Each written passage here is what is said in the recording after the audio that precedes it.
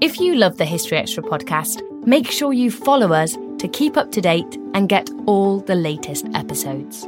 Thanks for your support, and I do hope you enjoy this episode. This episode is brought to you by Indeed. We're driven by the search for better, but when it comes to hiring, the best way to search for a candidate isn't to search at all. Don't search, match with Indeed. Use Indeed for scheduling, screening, and messaging so you can connect with candidates faster. And listeners of this show will get a $75 sponsored job credit to get your jobs more visibility at Indeed.com/historyextra. Just go to Indeed.com/historyextra right now and support our show by saying you heard about Indeed on this podcast.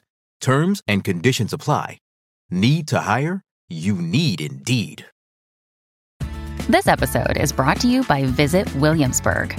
In Williamsburg, Virginia, there's never too much of a good thing. Whether you're a foodie, a golfer, a history buff, a shopaholic, an outdoor enthusiast, or a thrill seeker, you'll find what you came for here and more. So ask yourself, what is it you want? Discover Williamsburg and plan your trip at visitwilliamsburg.com. It's hard not to add a side of hot, crispy hash browns to your favorite McDonald's breakfast. It's even harder not to eat said hash browns before you get home. Ba-da-ba-ba-ba. When you need mealtime inspiration, it's worth shopping Kroger, where you'll find over 30,000 mouth-watering choices that excite your inner foodie. And no matter what tasty choice you make, you'll enjoy our everyday low prices, plus extra ways to save, like digital coupons worth over $600 each week. You can also save up to $1 off per gallon at the pump with fuel points. More savings and more inspiring flavors make shopping Kroger worth it every time. Kroger, fresh for everyone. Fuel restrictions apply.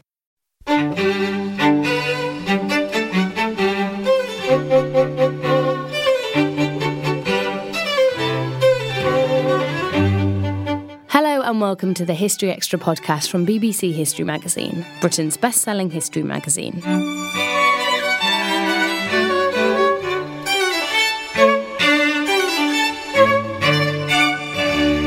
I'm Ellie Cawthorne. On this episode, we'll be speaking with the historian Frank Dicotta. His latest book, How to Be a Dictator, studies 8 20th century dictators through the cult of personality they each built, creating the illusion of popular support and glorifying their own image. Our deputy digital editor, Eleanor Evans, met up with Frank in London to find out more about the self-styled strongmen and their regimes, plus where we might see some of their techniques on the world stage today. Your book, How to Be a Dictator, The Cult of Personality in the 20th Century, focuses on 8 figures that many of our listeners will be familiar with. Just to introduce what we're talking about today, could you talk about this cult of personality as you mean it in this context and how it links these 8 figures as well? Yes, I think it's a really good question. The book does pretty much what it says it will do, How to Be a Dictator. So it really traces every step these 8 dictators take to seize power and stay in power for as long as they can. Some fail, some succeed. Hitler dies, kills himself. Stalin, Mao die in their bed. Portrait of Mao still up there. I believe that there are 2 main instruments that dictators use. One is terror, and the other one is image. Now, the terror, we know, the concentration camps, the secret police, the knock on the door in the middle of the night, the atrocious crimes against humanity. But I think image, in particular cult of personality, we've tended to overlook a little bit. Even though, if you look at the 20th century, literally hundreds of millions of people cheered their own dictators, even as they were led down the road to serve them.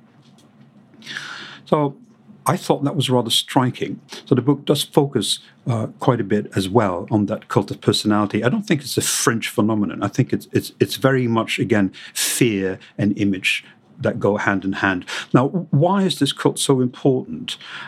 Because I think there is a paradox at the very heart of modern dictatorship.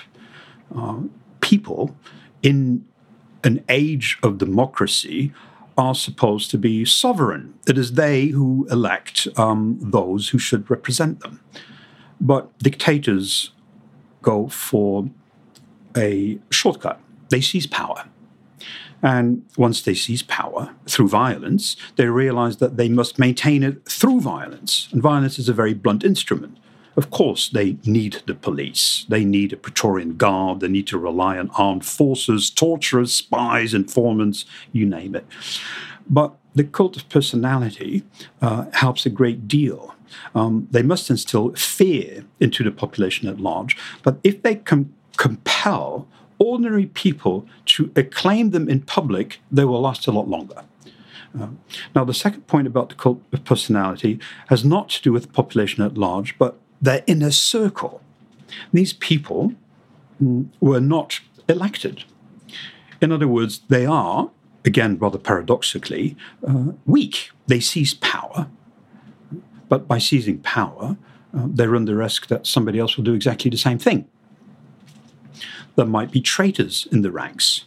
There might be equally ambitious rivals. So it raises the prospect of a stab in the back. Now, how do you keep control of your inner circle? Of course, there are many techniques, and I go through quite a few of them with my 8 dictators.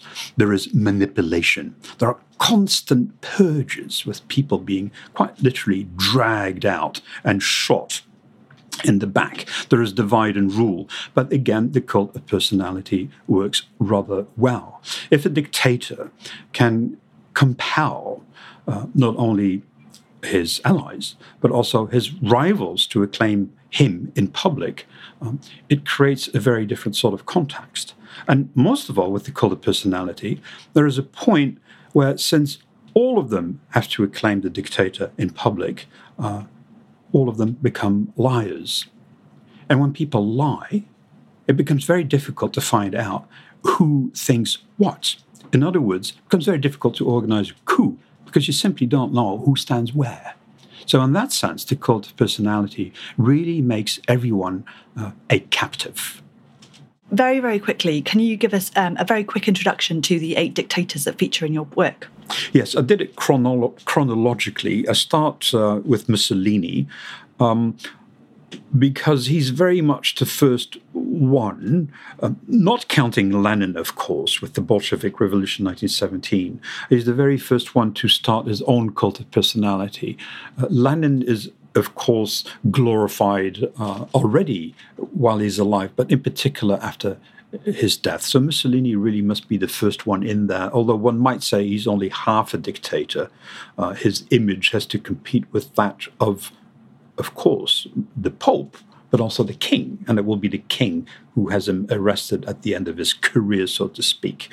Then the second one seems reasonably straightforward, Adolf Hitler. How could you miss him, or Stalin, or Mao Zedong, being, all of these being your classic 20th century dictators. I put Kim Il-sung in there for North Korea. To some extent, he's even faster and better than Mao Zedong in seizing control of his own country, imposing a dictatorship, and promoting his own cult, which assumes pharaonic proportions. And then I thought I had to take 3 figures which are not necessarily all that well known, but somehow, I think, shed light on the 5 big ones. So one of these is Papa Doc Duvalier in Haiti. The second one is Ceausescu, because he's truly, utterly insane, and probably the only one who truly believes in his own cult, believes is a genius, the genius of Romania. And then the final one is Mengistu. Few readers may have heard of him, but he really very much is one of the great mass murderers of Africa, in Ethiopia, of course. So your first point, obviously, you said there's no cult without that fear aspect. So how did these dictators foster their self-image alongside the brutality that kind of came hand in hand with their regimes? Well, they work at it tirelessly from the very beginning.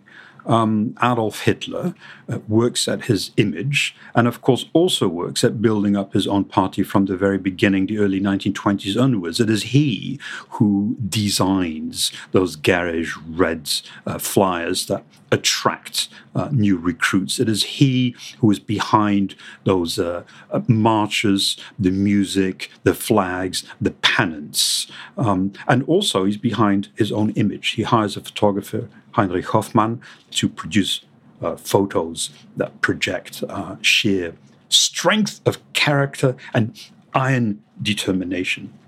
And again, he works at building up his own image as a charismatic leader. You can read Mein Kampf, for instance. In there, of course, there's a very clear program.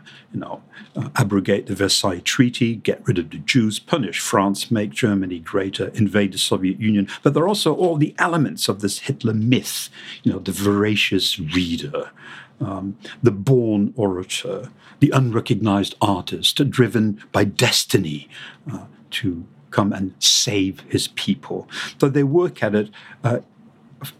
They spend a great deal of time working at it. Mussolini, by one account, spends pretty much half of his time projecting his own image as the omniscient, omnipotent, indispensable leader of Italy, on top of running about half a dozen ministries. So again and again, with every single dictator, it becomes very clear that they are ultimately responsible for building up their own cults. They begin with a low-key approach, and with every step that they increase the terror, they manage to compel people to acclaim them in public, to cheer them in public. And the key point here, again, to come back to what you said, is that the cult often is seen as a sort of brainless enthusiasm. It's not about that. It's really about making sure that nobody knows who thinks what. So fear is at the very heart of a cult of personality. If you want to know whether it's a cult of personality, you go to a country and you find out whether you can find anyone who has something negative to say about the man in charge. If the answer is no, then you will know what a cult of personality is. I say man because they're invariably man. So what about the people that they ruled over and they possibly appealed to as well? What did you draw anything about the people that they ruled over? They are great actors. Dictators are great actors. In an unguarded moment, Adolf Hitler says that he is Europe's greatest performer. Mussolini thought of himself as a great actor. But we forget that ordinary people have to become great actors themselves. They have to chant on command. They have to parrot the party line. They have to invoke the slogans, all of it on command. Cry, cheer, shout on command.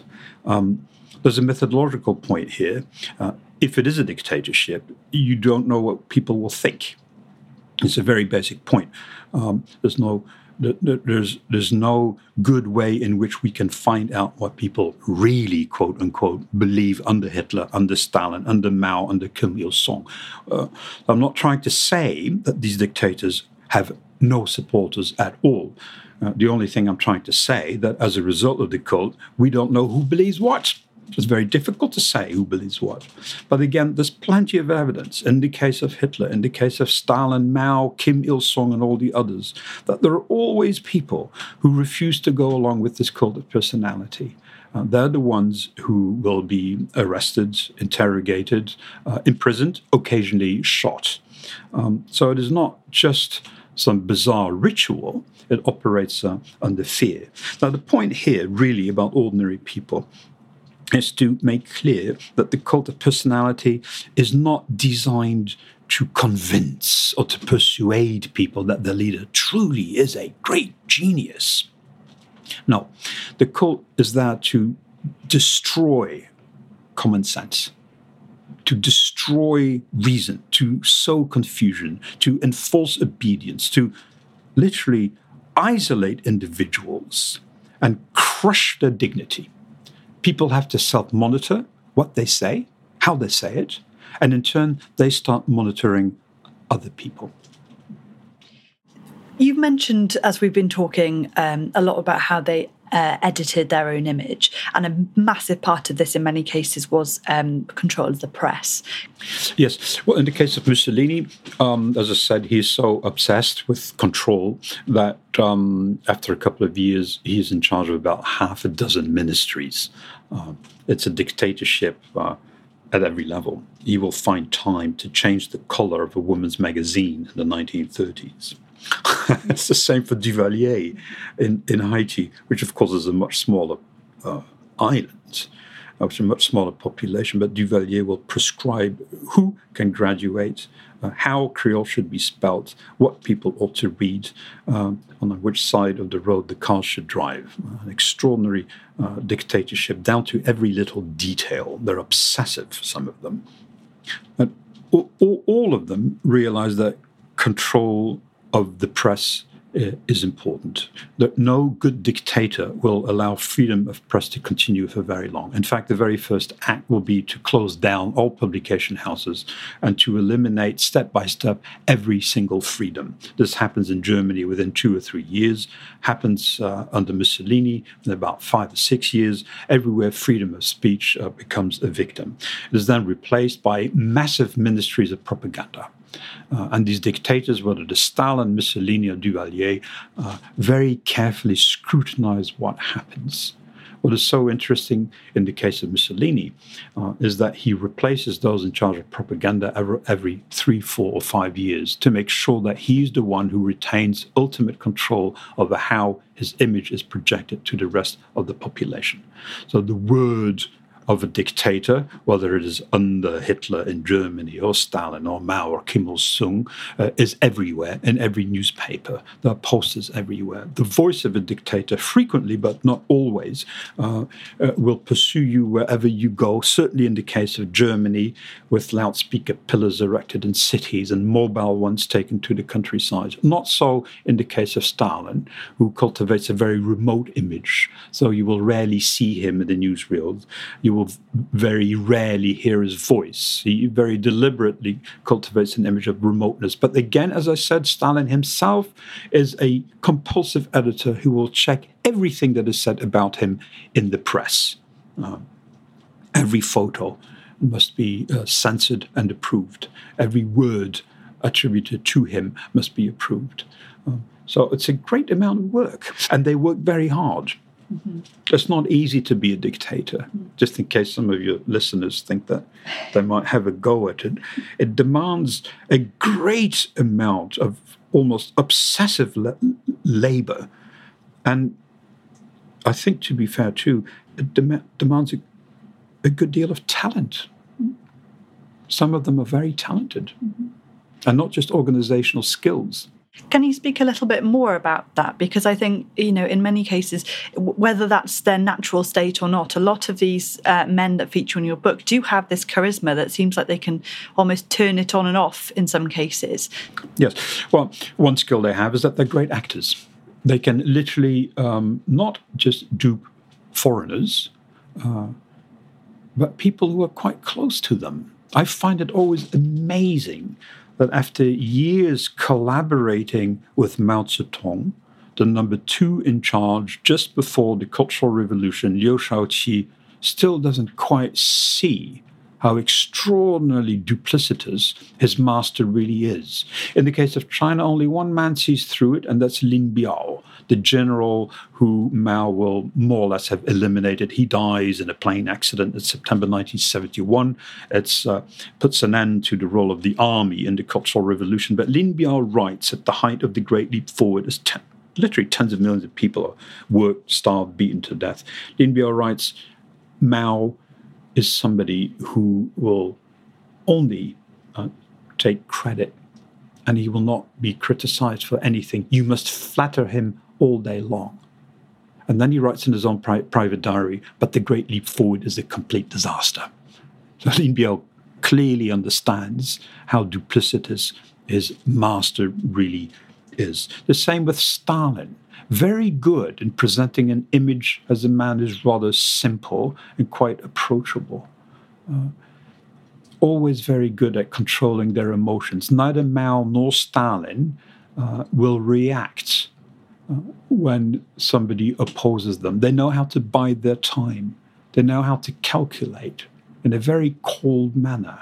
And they know how to strike like a cobra when they need to. In the case of Mengistu, he pounds like a tiger.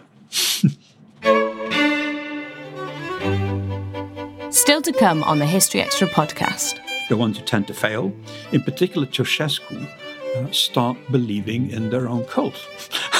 I have no doubt that Ceausescu, Romania, after a while becomes quite convinced that he is the genius that the people portray him to be.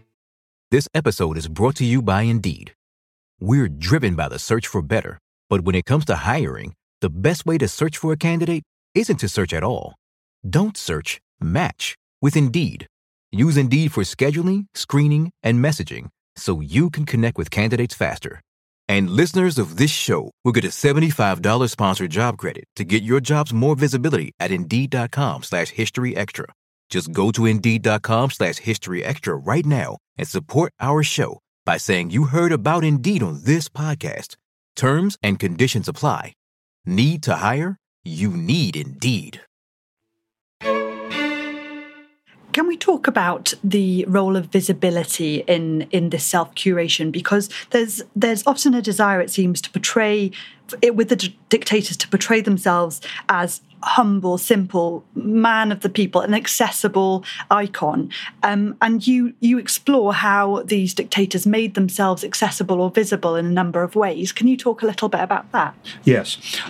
Most of them, there are always common features, but you always find an exception to the rule. A great many of them do cultivate this image of modesty. Hitler clearly is not one of them.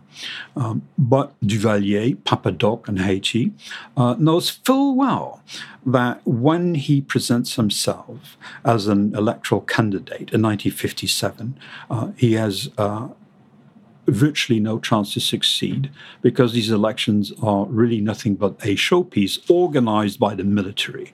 So he assumes the air of a very unassuming country doctor, a man who wouldn't harm a fly, who is devoted to the welfare of his subjects. And of course, the moment he is granted power with the protection of the military, he turns around and purges the ranks of the army. In the case of Stalin, slightly different too. There is a paradox in the Soviet Union and other communist countries, namely that the Soviet Union is supposed to be the dictatorship of the proletariat, not the dictatorship of one particular individual. It's okay for Hitler and Mussolini to make their own star the guiding principle of their country, to put themselves at the very center of their own ideology, but not so if you are a Marxist-Leninist. So how does Stalin get around this? Well, by creating the illusion that it is not him, but rather the people who demand to see him. It is the people who adore him. It is the population, the masses, who pay homage to him because he is the embodiment of the revolution. In the case of Stalin, there's another aspect to this. His main rival is Trotsky. From 1924 to 1928, he spent his time plotting against Trotsky, who is finally isolated and expelled from the country. But once abroad, Trotsky starts writing about Stalin as a rather devious, underhanded, mediocre character. So what Stalin does is invite a string of writers, journalists, who are invited to visit him in his office in the Kremlin. And he presents himself as a very plain, simple, ordinary man, devoid of all vanity. So again, the way these dictators present themselves is extraordinarily calculated. All of them are literally great actors. You talk about this phenomenon that comes from, as a result of this curation of image, that when things perhaps start going wrong within a regime, that a lot of the population still might be inclined to blame underlings or blame the party and not the leader. How do we see that playing out in the figures that you explore in your book? Well, again, it's one of the great advantages of this cult of personality that the dictator towers above allies and rivals alike. You must not forget that in the case of Mussolini, and in the case, of course, of Stalin, whose main rival was Trotsky, a far more well-known figure, a far better orator, a far better writer, a far better revolutionary, quote unquote, than Stalin.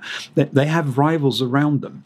When Mussolini seizes power with his march in Rome in 1922, he's but one of several quite determined fascist leaders. So the cult of personality is a way to abase all of them, exploit their rivalries, and have them collaborate in common subordination. I think that's the key here.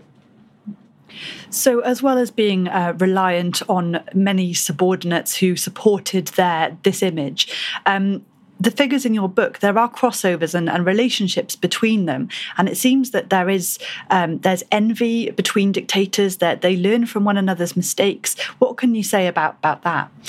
Ultimately, dictators are students of power, and ultimately, you could say my book is a study of power, how to seize it, how to keep it, what to do with it.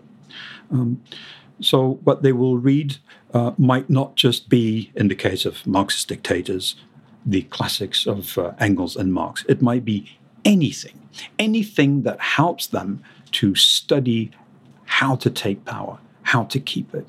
And as a result, of course, they observe each other. They're very interested in how others manage and how others fail.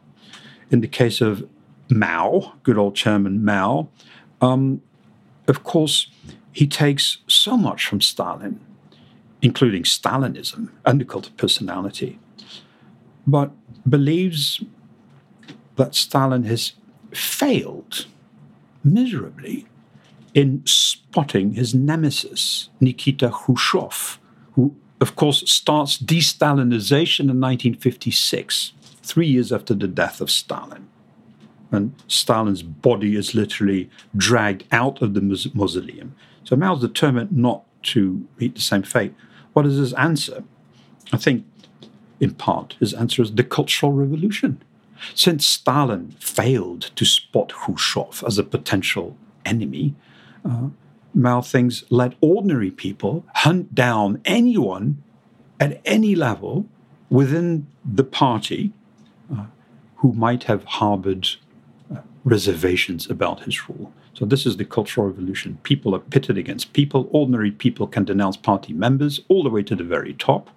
In the end, it becomes an endless cycle of violence in which people are desperate to prove their loyalty to the chairman.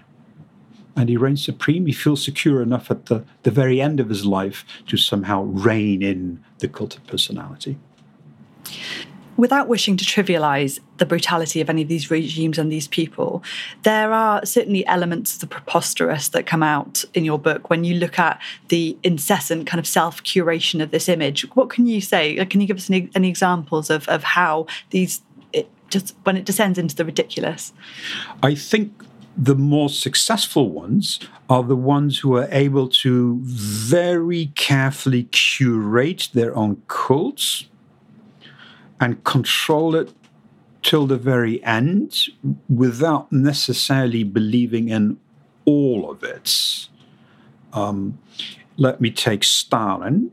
He is a compulsive editor. He will pore over newspapers, revise articles, look at what he's written and how it will be published. He literally is a gardener who will prune his cult of personality, cut back to then allow it to flourish in good seasons, so to speak. The same is true for Mao. I just mentioned that at the very end of his life, as he feels very secure, he allows the cult to be somehow cut back from the height of the Cultural Revolution. Now, what I'm trying to say is that all dictators very much teeter between hubris and paranoia. hubris because they're surrounded by sycophants, flatterers. And in the end, they tend to make all the decisions themselves with fatal consequences for huge numbers of people. Stalin makes the mistake of signing a pact with Hitler, for instance. Hitler makes the mistake of invading the Soviet Union, which will be his downfall, etc., etc. And the paranoia, hubris and paranoia in the sense that they're constantly afraid of others, and it doesn't help that they get older. At the end of his life, Stalin was probably more paranoid than ever and continued the purges even as he starts self-deification, ordering even larger statues of themselves. But the point I'm trying to make is that some of them, the ones who tend to fail, in particular Ceausescu, start believing in their own cult. I have no doubt that Ceausescu, Romania, after a while becomes quite convinced that he is the genius that the people portray him to be. And he's got a never-ending, insatiable appetite for more distinctions, more university degrees, more honors. He collects them, literally. He counts them in the evening, very much like a stamp collector. So he becomes a victim of the cult himself. I said earlier on that the cult is there to make the general population and members of the inner circle captive. But Ceausescu becomes a prisoner of his own cult, believes in it, fails to read the signs, and is very upset. At first, full of disbelief, and then upset that the population actually turns against him. He can't see it. You mentioned this paranoia as a common theme in the fall of these dictators. Did you find any other commonalities with what brought these cults to an end? Well, the paranoia is, of course, there all along. In the case of Adolf Hitler, it is said of him that he has an instinct from the very beginning that tells him who he can trust and who he can't. Of Mussolini, it is said that he has a peasant suspicion of other people. So all of them are extremely suspicious of others, in particular those who might stab them in the back. Now, I think this is probably one of the great attributes of dictators, that they trust no one. In the case of Duvalier, and in the case of Stalin, and in the case of Mao, they prevail because they're happy to purge, punish, occasionally execute friends and foes alike. It helps a great deal. You should never trust the hand that feeds you. You should always turn against it. In Ethiopia, Mengistu is someone who was mentored by a general called Aman Andom a mere year or two after the coup in 1974 against Haile Selassie, the emperor. Mengistu has a team sent to his mentor's home where he's shot dead. What's it been like living with these dictators? How is it kind of? Was there anyone there that you wished you could have included, or were these men self-selecting for your book? Well, I had a long list of about 12, but then you realise that it's an awful lot of work to write so much. And in any event, I think about 8 seems to me to be the right number to see common features, but also to see that in every single case there will be an exception to the rules. So you can't come up, the title is How to Be a Dictator, you can't come up with, the 12 characteristics of a dictator. You might say, for instance, that every dictator relies on what is basically the Leninist conception of a revolution, that you have a party that carries through the revolution and engineers it from above. The revolutionary vanguard, you Exactly. mentioned. The revolutionary vanguard. So Hitler has one, Mussolini has one, both are admirers of Lenin, but not so Duvalier. He does not have any party at all.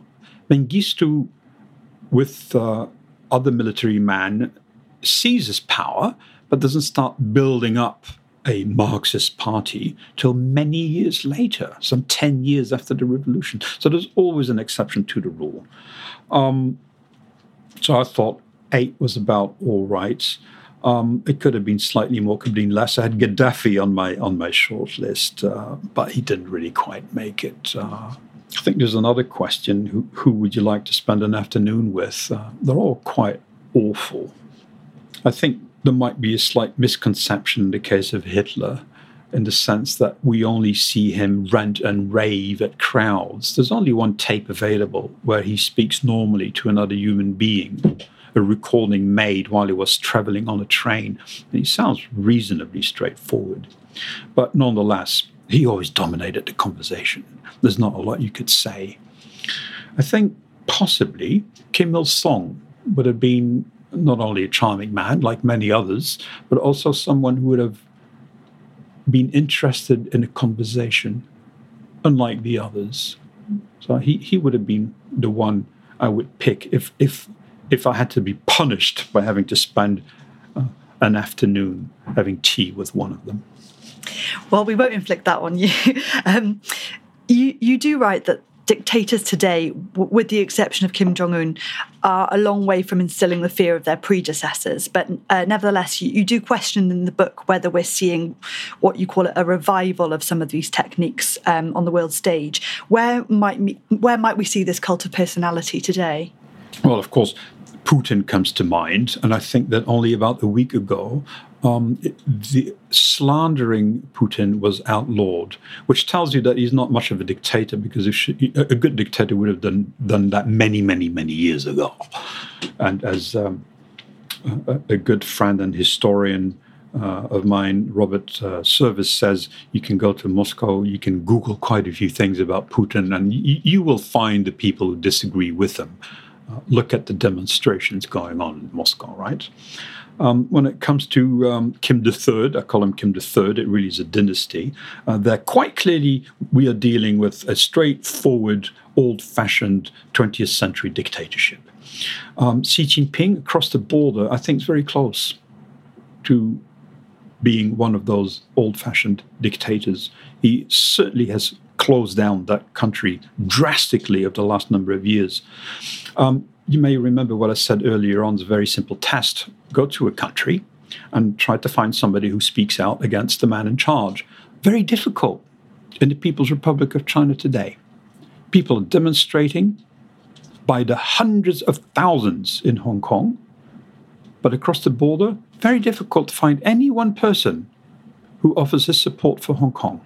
Not a clash of civilizations, but an indication of the extent to which public opinion is strictly controlled there. So yes, Xi Jinping has his little red book. Yes, Xi Jinping has his whole iconography. And yes, Xi Jinping towers far above his peers. And it would be dangerous to speak out against him. Erdogan, Turkey, possibly. Getting very close indeed. So there's a good list of people. But ultimately, even if we look at North Korea, the extent of human misery and death is measured by the tens of millions in those regimes in the 20th century. It'd be very hard to say that it's similar today. Mm-hmm. They are not on the ascendant. They're playing a losing game. It may not seem to us like that. It might seem that there are, that democracy is under attack. And it's always good to be vigilant. One must be vigilant. But seen from a much longer historical perspective, these dictators are playing a very weak hand. They will lose. That was Frank Dicotta. His book, How to Be a Dictator, The Cult of Personality in the 20th Century, is out now, published by Bloomsbury. Frank has also written a feature on the death of dictators. You can find that at our website, historyextra.com/dictator-deaths. Thanks for listening. Today's podcast was produced by Ben Hewitt and Jack Bateman. Tune in next on Friday when I'll be speaking to the stonemason Andrew Zaminsky about Britain's most spectacular stone monuments.